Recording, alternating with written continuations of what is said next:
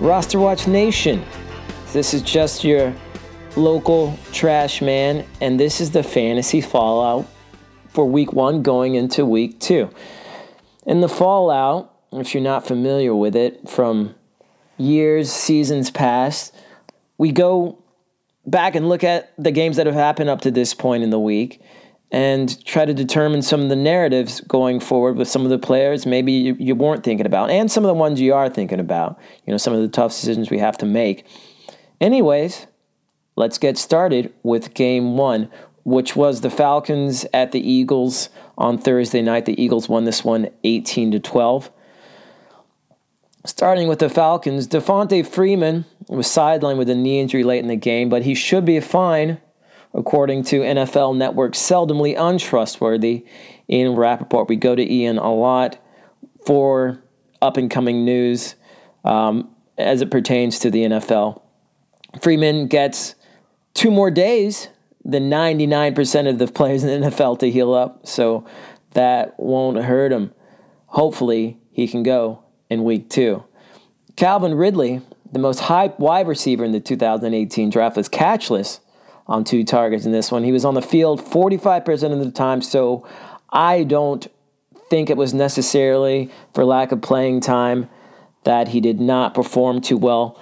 Matt Ryan obviously isn't looking for the kid, but the issue may get forced based on the way that the Falcons' offense stalled in the second half. You can't look for Julio Jones every play. So for now, Ridley, I think, is only a hold in dynasty and keeper formats. I don't think you need to hold on to him in redraft leagues necessarily. Speaking of Matt Ryan and Julio, he seems to target Jones everywhere except the end zone. Jones' lack of TD prowess only continues. Years ago I realized that Julio's just not that much of a scorer. I did a piece on him 2 or 3 years ago for the site, just kind of researching, just because I thought it was curious that, he was never really much of a touchdown scorer so long as he's been in the NFL. I think one season he did get 8 touchdowns, but I think that is the highest amount he's ever gotten. And you look back, and even in college, he was not a guy that scored a lot of touchdowns. The exceptional athlete, exceptional ball catcher, runs past everybody. But I don't know if they're just not looking for him in the end zone, or you're just not, adept at getting those balls. But Julio Jones has never been much of a scorer, and I don't know that that's going to change anytime soon. Mohamed Sanu got 6 targets on Thursday, though he didn't do much with them. It's easy to forget that he had over 700 yards and 5 touchdowns last season. But you need to keep an eye on him in deeper formats. He should see pretty consistent targets and what should normally be a better Atlanta offense moving forward. Now to the other side of the ball, or to the other offense on the other side of the ball, the Philadelphia Eagles. Nelson Agholor, he paid off for you. Only if you were using it in a PPR league, of course, as he had 8 catches for just 33 yards. So it didn't really help you in standard formats. True to form, the Atlanta DBs closed things down outside, leaving Nick Foles to target the middle of the field largely. Agholor will continue to be a major part of the offense, even when Alshon Jeffrey returns, which could be as soon as week 2. I think Agholor will still be highly involved in that offense. Someone who wasn't as highly involved in that offense as I hoped he would be, Jay Ajayi. He had a great game on the stat sheet, don't get me wrong. Over 60 yards, 2 touchdowns. But that's coming off as highly touchdown dependent. His 2 touchdowns mask the fact that he was only on the field for 39% of the time. His scoring opportunities are going to be his bread and butter, as both Darren Sproles and Corey Clement were and will be heavily involved from the looks of things going forward. I know it's early, but it may not be a terrible idea to sell high on Jay Ajayi for someone who gets a larger share of the carries. And I know I heard afterwards that Doug Peterson said that, they're going to get him the ball more, but I don't know. That's just conjecture for me at this point. Moving to quarterback, Nick Foles did not look good to start the season, but we've seen that before. He's gone whole seasons not looking particularly good. He's been very hot and cold his entire career, and it looks like winter may just be coming. Let's hope not, though. It was against Atlanta, who was a really good team the last several years, and they've got a pretty formidable defense. Let's hope it was just, first game jitters. And let's also hope that Carson Wentz returns sooner than later. Moving on to the next game. We have the Bills at the Ravens, and it was a blowout. The Ravens won 40-3. The Nathan Peterman experiment in Buffalo is effectively over as far as I can tell. And unlike, when I was in grad school, where you didn't get results published that showed a treatment did not work, I always thought that was interesting, since I thought that, finding out an experiment didn't work, could actually help people from having to try it again and make that mistake again. Peterman's ineffectiveness was out in the open for everyone to see. So this may be the last game of his NFL career, at least as a starter. I really do feel bad for how comically bad his short tenure in the NFL has been. But it's time to move on, and this is Josh Allen's team now. Buffalo only managed 153 yards on the day, or as I like to call a half Tyreek. We'll get to that later. So there's not much you can take away offensively from that, I don't think. Kelvin Benjamin, he led the team in targets with 7, only brought down 1. And Zay Jones, a favorite of mine from the Senior Bowl last year, led the team in receiving yards with 36, so there's that. But I guess the good news is that things can only get better, right? I mean, LeSean McCoy escaped suspension, so that's a good thing, I guess, for him and his owners. But he may have succumbed to a worse fate as the lead back on the worst team in the league, as far as I can see, at least so far. The Bills were taken out of the game early, and so was he. Hopefully, this is not a trend. The Bills made Joe Flacco, on the other side of the ball, look like Joe Montana on Sunday. Kind of a mediocre Joe Montana. 243 yards, but 3 touchdowns. Or maybe it was Lamar Jackson's giant specter looming over his balding head. Either way, you have to be a little optimistic about Ravens skilled players, as Flacco's schedule is one of the easier in the league. Moving on. Hopefully, Jackson's presence keeps him motivated enough to play like he means it. As far as the rest of the Ravens offense goes, you would have thought Oprah was on the field the way TDs were being handed out to Ravens players throughout the game. You get a touchdown, and you get a touchdown, and you get a touchdown. 6 different players scored. And in a way, it's almost as hard to take away anything from this as it is with the Bills' absence of offense, because everybody got so much action. It's hard to determine who the strongest plays will be moving forward. Kenneth Dixon led the team in rushing, but he's injured, and that came mostly in the blowout. I do think he'll have a solid PPR role etched out, as he also led the team in targets with 5.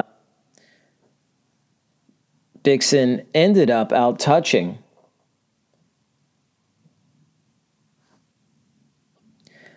Alex Collins 13-8. And I think that also, in conjunction with the blowout, was partially due to Collins, fumbling the ball. But I don't think that will determine his usage going forward. Dixon will probably miss a game or 2, maybe more, due to another knee injury in a long line of them. So in his absence, Buck Allen will be the backup back.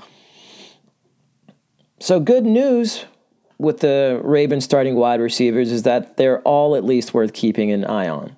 And of those, Michael Crabtree's probably already owning your league. You should pick up John Brown if he's in yours. He was actually the best looking Ravens receiver in camp in the preseason. And he's a guy that can be a big play guy for you. He doesn't need a whole lot of targets to do well, as long as he stays healthy and that sickle cell trait doesn't trip him up too much. All right, so let's move on to the next one. The Steelers at the Browns. The Browns, seizing defeat from the jaws of victory and dropping it, in a ditch somewhere on the way, ending up in a 21-21 tie. The news of apocalyptic weather devastating the greater Cleveland area was largely overblown. Sorry, guys. Unlike the hype about James Conner, who had 192 all-purpose yards and 2 touchdowns. The question here is whether you keep riding high on the Conner wave or do you ship him off while the going is good. 3 reasons why I think the latter. 1, Le'Veon Bell is coming back sooner or later. He only really technically has to play 6 games this season. So, there's that. But I think he may come back sooner than that. Number 2, no other running back registered a touch in the game. And I think that's unsustainable. There's Jalen Samuels, who's a good running back and a good pass catcher. I think that they're going to get him involved. I just don't think James Conner is going to be getting 30-plus touches every week that he's a starter there. The scenario where I could see you hanging on to Conner is where you both own, where you own both Bell and Conner.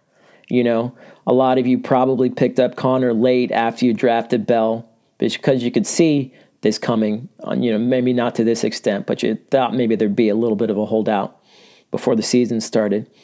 The problem there is that you'll have the headache of deciding who to start when Bell does return. Because, if Conner does keep performing this well, they're going to want to use him as well as Bell. And you'll have to decide every week, do you want to, trot out both Bell and Conner?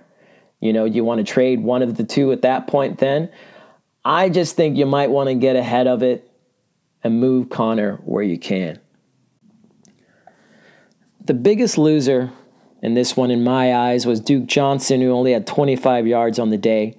Clearly took a backseat to Carlos Hyde, who had 65 yards and a touchdown on the day. And this run-first Browns offense, Tyrod Taylor, Carlos Hyde, they're the ones moving the ball on the ground down the field. Johnson did have 6 targets, but I don't know that he'll reach the 50-plus catch total that we've grown accustomed to from him this season. Instead of dumping the ball off, Tyrod Taylor would just as well take it and run him himself. He doesn't need to dump it off. At least until, he gets injured or something like that. Josh Gordon saw his proposed snap total of 20, more than tripled in this one. He had 69 snaps. A touchdown saved his otherwise unspectacular day, but it's obvious that he's going to be a major part of this offense going forward. Hold on to him. Keep rolling him out there. He's going to get you points. The same goes for David Njoku, who had 3 receptions for 13 yards. He might get dropped by those owners who weren't watching the game, but he was involved. He was on the field. He had 3 catches. That was good enough for second on the team. This just shows you how much they're running the ball on 7 targets, and that will translate to a better outcome on most days. So hold on to David Njoku. He's going to do better for you. And moving on to the Bengals at the Colts. The Bengals won this one 34-23. Surprisingly, at least to me, I didn't think the Bengals had it in them to score that many points, but hey, that's a good surprise. Gio Bernard was out-touched 22-2 by Joe Mixon in this one. His standalone value looks close to non-existent this season, as the Bengals, like we had realized a while ago, that Mixon is actually an excellent pass catcher. He doesn't need to come off the field. I'm not holding on to Gio in any but the deepest of fantasy leagues.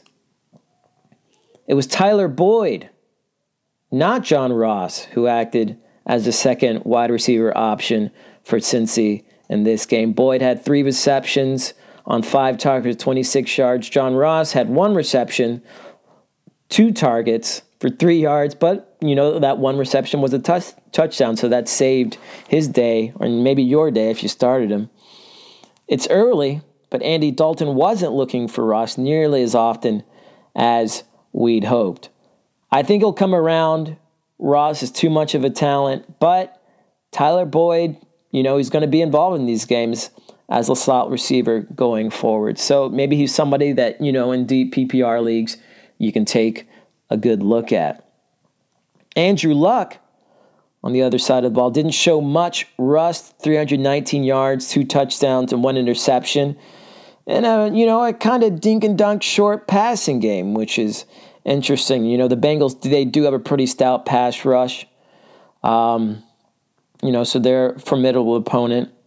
But only 1 of Luck's passes actually went more than 20 yards, which is kind of crazy, and which makes things interesting for a player like T.Y. Hilton, who kind of thrives on the big play downfield. And maybe, just Luck's first came back, they didn't quite loosen the leaves as much, but it does kind of seem like this may be the kind of offense they're going to have going forward. So I don't know. I'm not worrying too much about T.Y. Hilton just yet, just because he's going to get the targets. I just don't know that he'll, get the yardage totals that we're used to seeing on a pretty consistent basis. Ryan Grant, fellow wide receiver on the team, had 8 receptions, actually led the team with 9 targets, 59 yards. He was an integral part of the Colts attack, as I presumed on the radio show. I know Alex is not happy about this one because we bet some Jimmy John sandwiches on Ryan Grant. In my case, being the second best receiver on the Colts this season, and it looks like that might be the case. Actually, hey, it might be the best receiver as far as fantasy goes. I don't know. We'll see. Probably not. But you do need to pick him up, especially in PPR formats. He's going to be heavily involved in this offense moving forward. Jordan Wilkins, rookie running back, looked decent on his 61 yards, and he outtouched Nyheim Hines 17-12. Unfortunately, Marlon Mack is likely to return soon, muddying the mix further. And the Colts don't seem to run block very well. I'm going to avoid the situation as best as I can, and I would say you do the same. I would imagine, though, that whoever the best pass catcher is, in that backfield will prevail, and that's probably Marlon Mack. Do you want more of the Roster Watch podcast? Well, now you can have it. The Roster Watch Pro podcast is now available for pro subscribers at rosterwatch.com. All you have to do is sign up for a pro membership at rosterwatch.com. You'll get access to all pro podcasts, as well as our tools for fantasy draft season, like the epic and magical mystical cheat sheets, in-season tools like the matchup tool, snap counts, touches, targets, touchdown dependencies, so much more. And then our DFS products, including the DFS cheat sheets for DraftKings and FanDuel, the Vegas tool, the Hyper DFS Professional Lineup Optimizer, and so much more. If you play preseason DFS, Roster Watch Pro is for you. We'll have weekly previews of the main slates for all of our pro members, mixed in with exclusive content from the 2018 training camp tour. And then in season, you're going to be able to enjoy Byron Lambert's legendary trade cast, the Waiver Wire podcast, premium podcasts like our weekly DFS breakdown. All this, all our tools, and all the access to us that you could imagine for the lowest price in the industry. We are a nation. Join us at rosterwatch.com.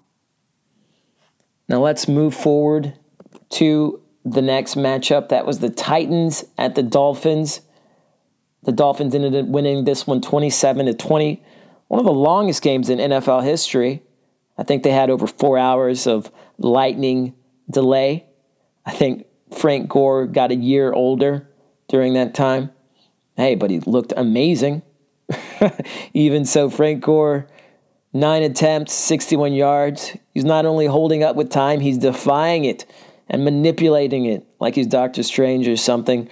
He had a jaw-dropping 6.8 yards per carry Sunday to Kenyon Drake's 3.4. Drake outtouched him 18-9, but Gore is not going away. Quarterback Marcus Mariota had 103 yards and 2 interceptions before leaving the game with an elbow injury. Our old friend Blaine Gabbert came in afterwards to relieve him. 117 yards, 1 interception. Sounds about Blaine Gabbert-ish. You know, if Gabbert has to start against the Texans in week 2, the Texans make for a great defensive play. I mean, I think they should probably be owned anyways. And I'm moving away from any pass catcher not named Delanie Walker dislocated and fractured his ankle, just to add insult to injury. I mean, most likely ending his season. Jonnu Smith will step up in his place. Smith is a very athletic player. I liked him at the Senior Bowl last year, and he makes for an intriguing pickup if you're looking for a tight end. Kenny Stills, 4 receptions, 106 yards, 2 touchdowns. He needs to be owned and started in all formats as far as I'm concerned. He's the clear-cut number 1 in Miami. Danny Amendola, Albert Wilson, and a 7-target getting Jakeem Grant. Eyebrows raised there. We're all playing musical chairs behind him. Stills is the only one we can depend on for fantasy purposes, as far as I can see right now. Dion Lewis was the preferred option in the Titans' backfield, especially once Mariota left. You know, he's a utility knife that can be used everywhere. And even though Derrick Henry kind of is too, he's a really good pass catcher and a more forceful runner, but he's not really used as such. Lewis looks like an RB2 with upside, whereas Henry looks like an RB3, at least from where I'm standing right now. Let's move on to the 49ers at the Vikings. The Vikings won this one 24-16. Jimmy G got his first loss of his NFL career after winning 7 straight games. You know, and he threw 3 interceptions, so that's not surprising. He lost Marquise Goodwin to a quad injury, so that can't have helped his day. Goodwin misses time. Pierre Garçon, George Kittle, and a pretty impressive Dante Pettis will see an uptick in targets. Kittle, 5 receptions, 9 targets, 90 yards, looks every bit a tight end 1 to me. If you're a Delanie Walker owner and Kittle is unowned, you already know what you need to do. Alfred Morris' usage looks alarmingly game flow specific. He was the guy, I'll admit it, when the 49ers weren't trailing. But whenever they were trailing, whenever they did lose the lead or not have the lead, Matt Breida took over. You know, this is a full-blown timeshare. Both had 12 touches. So again, I said this before going into the season. For standard leagues, I think Alfred Morris is the guy. But for PPR, I think it's Matt Breida. And I think it'll continue to be that way going forward. Latavius Murray had 11 carries to Dalvin Cook's 16. But much of his workload came in a clock-killing effort to keep the 49ers off of the field. Cook's usage in the passing game, he had 6 receptions for 55 yards, will keep him viable regardless of Murray's role. So I don't know, pick up Latavius Murray if you like. He's probably going to get a few touchdowns for you, but I'm not depending on him on a weekly basis. 2 players who I will probably depend on a weekly basis, Adam Thielen and Stefon Diggs. Thielen out-targeted Diggs 12-6, but it's hard to say to what extent that was dictated by Richard Sherman. Both, I think, are wide receiver 1s going forward unless this becomes a trend. And on to the next game, which was the Houston Texans at the New England Patriots. The Patriots won this one 27-20. I don't know. It didn't really look to me as close as that score would indicate. The Patriots had control from the majority of the game, as far as I could tell. You know, do we need to temper expectations for Deshaun Watson? I think maybe. I don't know. I said before, after watching 2 joint practices with the 49ers in August, that the pocket was collapsing way too quickly for Deshaun. And this, pretty much held true in the first game. He was missing Will Fuller too, so that did not help his chances. He needs fast receivers if he's going to have to deliver the ball so quickly. He'll have much better days but the earth-shaking totals we were getting used to last season, his rookie season, may be fewer and farther between this season. I think, he was bound to fall back to earth for sure. And there's, a good shot of him being a top 5 quarterback. But, we'll just have to be patient and see. You're starting him either way. Bruce Ellington, a favorite of mine. At 4 receptions, 8 targets, 37 yards, and 1 touchdown. He served as a serviceable number 2 in Will Fuller's stead. I think he'll be worth streaming in deeper and PPR leagues as long as Fuller is sidelined. Kiki QT is coming up. Vincent Smith, he's coming up too. But I think Bruce Ellington is going to maintain a role there as long as Will Fuller is not around.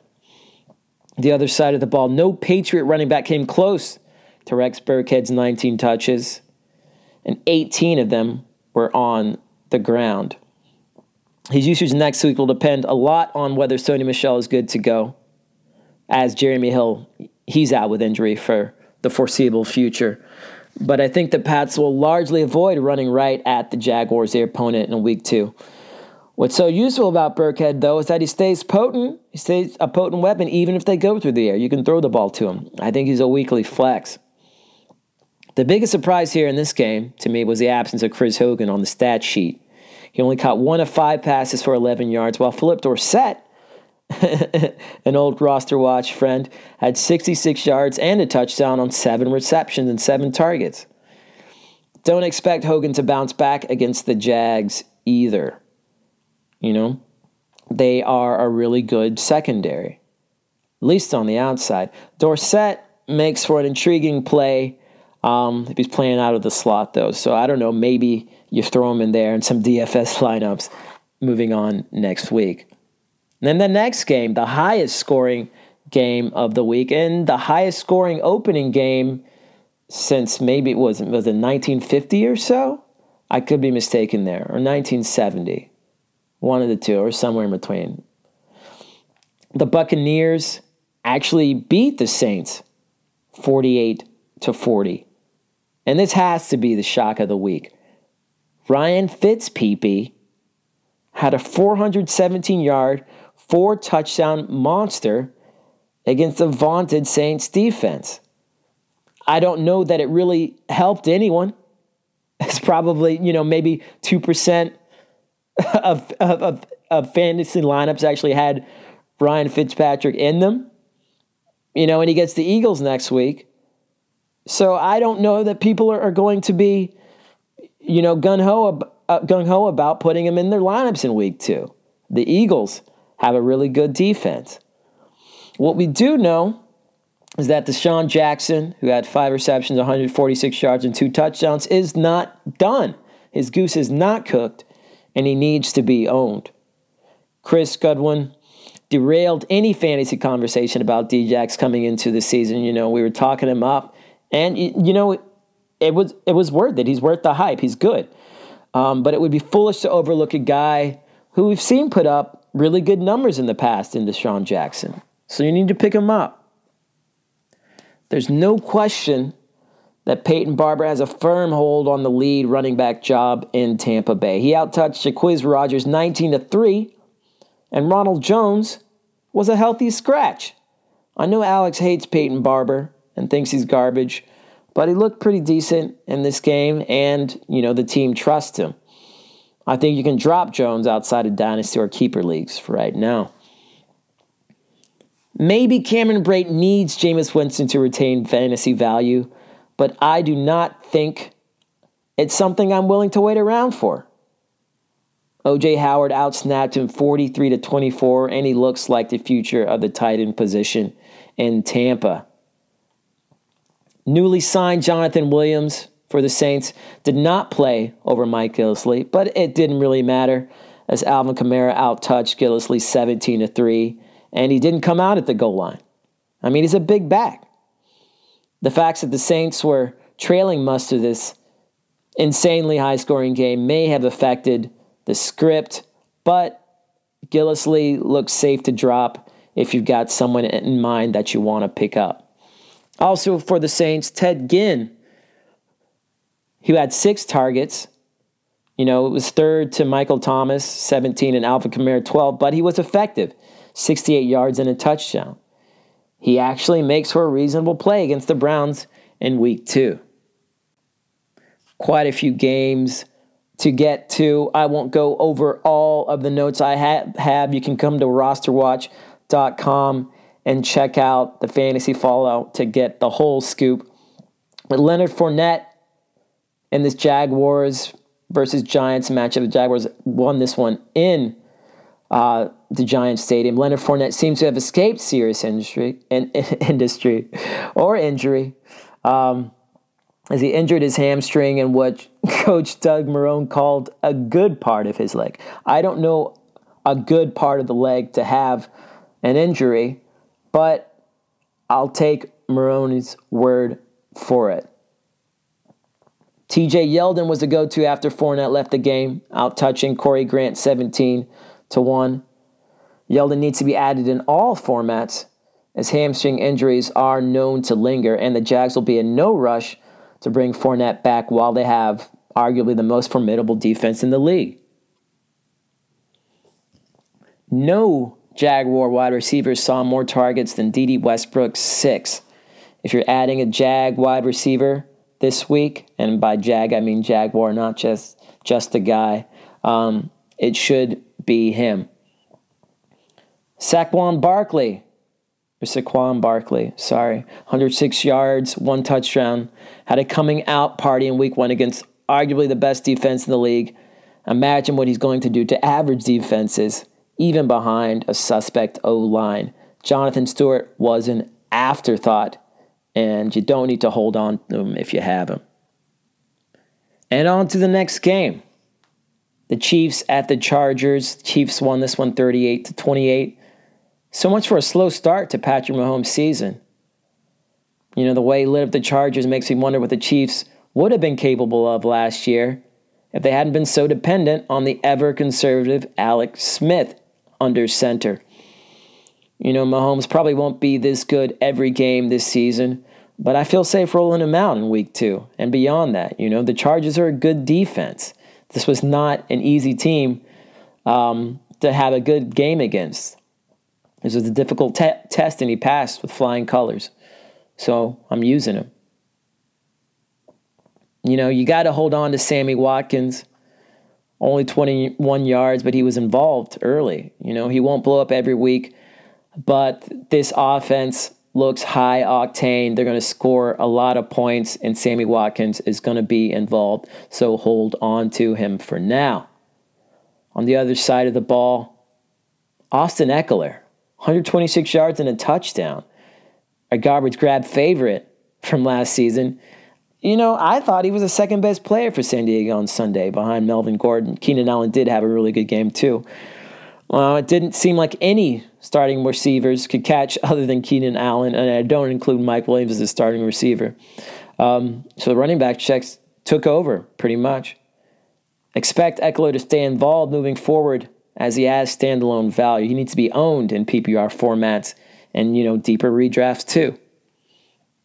There's more to get to there, but I'm moving on. Read it on rosterwatch.com if you want. The Redskins at the Cardinals. Redskins won this one 24-6. Adrian Peterson looked a decade younger on the way to a massive game, 166 yards and a touchdown. And he was involved in the passing game, which, has eluded him in the past. He, Chris Thompson, and Jordan Reed made up the bulk of the Redskins offense, which you can expect in an Alex Smith offense. He has 2 or 3 guys that he fixates on, and they have really good games most of the time. So this makes me worry a little bit about some of the other Redskins pass catchers. I'm not really expecting a lot of consistency out of them moving forward. I guess the one I would expect the most consistency from is Jamison Crowder. I think he's worth holding on to for sure. The Josh Rosen age seems nearer than ever after the garbage game Sam Bradford, who had 160 yards and 2 turnovers, put forth on Sunday. Things aren't going to come easier against the Rams in Week 2. I'm staying away from anyone not named David Johnson or Larry Fitzgerald as far as the Cardinals go. Let's go to the next game. My beloved Dallas Cowboys at the Carolina Panthers. Panthers won this one 16-8. The boys were bad Sunday as they failed to move the ball effectively for most of the game. The passing game is anemic. Cole Beasley was the leading receiver with 73 yards. I'm hands off everybody but Beasley and Elliott for the time being. They can't seem to get anything going. This offense looks stale. Hopefully they can get things going, though. I think they can. I think they're badly coached. But what can I say? On the other side of the ball, C.J. Anderson had 7 carries to McCaffrey's 10, which is too close to comfort, in my opinion. McCaffrey was much more involved in the passing game, 6 receptions for 45 yards, but his role again seems to have been exaggerated. Anderson should be owned in leagues that are larger than 10 teams. He just needs to. They're going to use him. Some injury news there. Greg Olsen was seen in a walking boot after the game, and it's looking like an extended absence for him. Devin Funchess should see an uptick in looks as long as Olsen is gone. And to the next game. Seattle Seahawks at the Denver Broncos. Denver won this one 27-24. Chris Carson and Rashad Penny had the same number of carries, 7, and targets, 5, on Sunday, but Carson was a much more effective back, racking up 51 yards to Penny's 8 on the ground. Carson is still the better play going forward, but the Hawks, they seem determined to keep Penny involved, so he's going to stay involved as long as he's healthy. Tight end Will Dissly, a name that just being a trash man, it sounds like someone I've heard of before, but I could be wrong. And I'm sure 99% of the fantasy public has never heard of him before yesterday. But he's a 4th-round rookie. They brought him in to block, but he had a monster. 105 yards on 3 receptions. Most of it came on a 66-yard play. I want to see him do it, or even something close to it, again, before adding him outside of the deepest leagues. But, if you need help at tight end, if you're a Delaney Walker owner, maybe he's somebody, you look into if it's a deeper league and there aren't as many other options.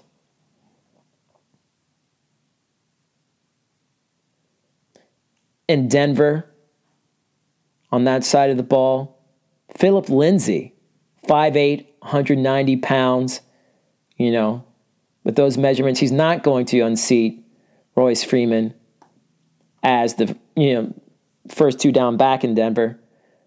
But it looks like he's already ahead of Devontae Booker as the number 2 and passing down back. He got the same number of carries and yards on the ground as Freeman, 15 for 71. Pick him up. Pick him up in all formats. He looks good. It looks like they're going to use him. Moving on to the evening game. Was it just me, or was anybody else just frustrated and yelling at the screen whenever the Bears decided to kick that field goal, when they were 4th and 1, close to their end zone? You knew it was going to happen. It's happened so many times before. You knew. And that was a lot of time for Aaron Rodgers, over 2.5 minutes. You knew he's going to come back. If I'm the coach, which I'm not, of the Bears, you're going for that every time. Score the touchdown, because if there's any time left in a hurry-up offense, Aaron Rodgers, he's going to beat you. Anyways,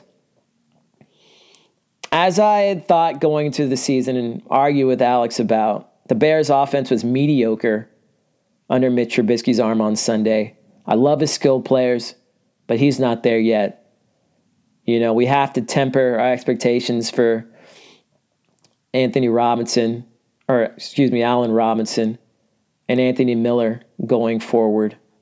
As much as we love Miller time, I just don't know that Mitch Trubisky is going to be able to get him the ball on a regular basis. I just don't. Someone I do think he's going to get the ball to on a regular basis is Trey Burton. He did only have 1 reception for 16 yards, but he had the second most looks behind Allen Robinson He just couldn't link up with Trubisky. I think I think you do hold on to Trey Burton. I think you do hold on to Anthony Miller too, don't get me wrong. But I think you're going to be able to use Trey Burton on a regular basis. On the other side of the ball, Aaron Rodgers beat the Bears on a busted knee, but there's no assurance he's going to be under center in week 2. They said he came back out because there wasn't any more damage he could have done to the knee. If DeShone Kizer gets the start in week 2, the wheels just might fall off, as they have for the Packers in the past whenever Aaron Rodgers is not under center. Kizer struggled all preseason, and he threw an interception, in one of the 7 attempts that he had on Sunday night. So I'm not too bullish on Packers pass catchers if Rodgers is not there. But how about my boy Geronimo Allison, who was in the garbage grab this week? 5 receptions, 69 yards, and a touchdown. He needs to be added if Aaron Rodgers is going to be under center. As teams are going to focus on stopping Devontae Adams, we talked about on the show how he's got arguably the hardest schedule for any wide receiver for the rest of the season. Top cornerbacks are going to be up against him, and that means that top cornerbacks are not going to be up against Geronimo Allison. So he's going to get some targets. He's showing that he can produce. Pick him up. One last note, Jamal Williams is the only Packers running back you need to own right now. It's just not really happening for anyone else. It is early. It is one game. So take all of this with a grain of salt, but maybe there's something here, some tidbits here that you can take moving forward to use to your fantasy advantage. Anyway, this has been the Fantasy Fallout Week 1 going into Week 2. This is the Trash Man. I'll see you this weekend.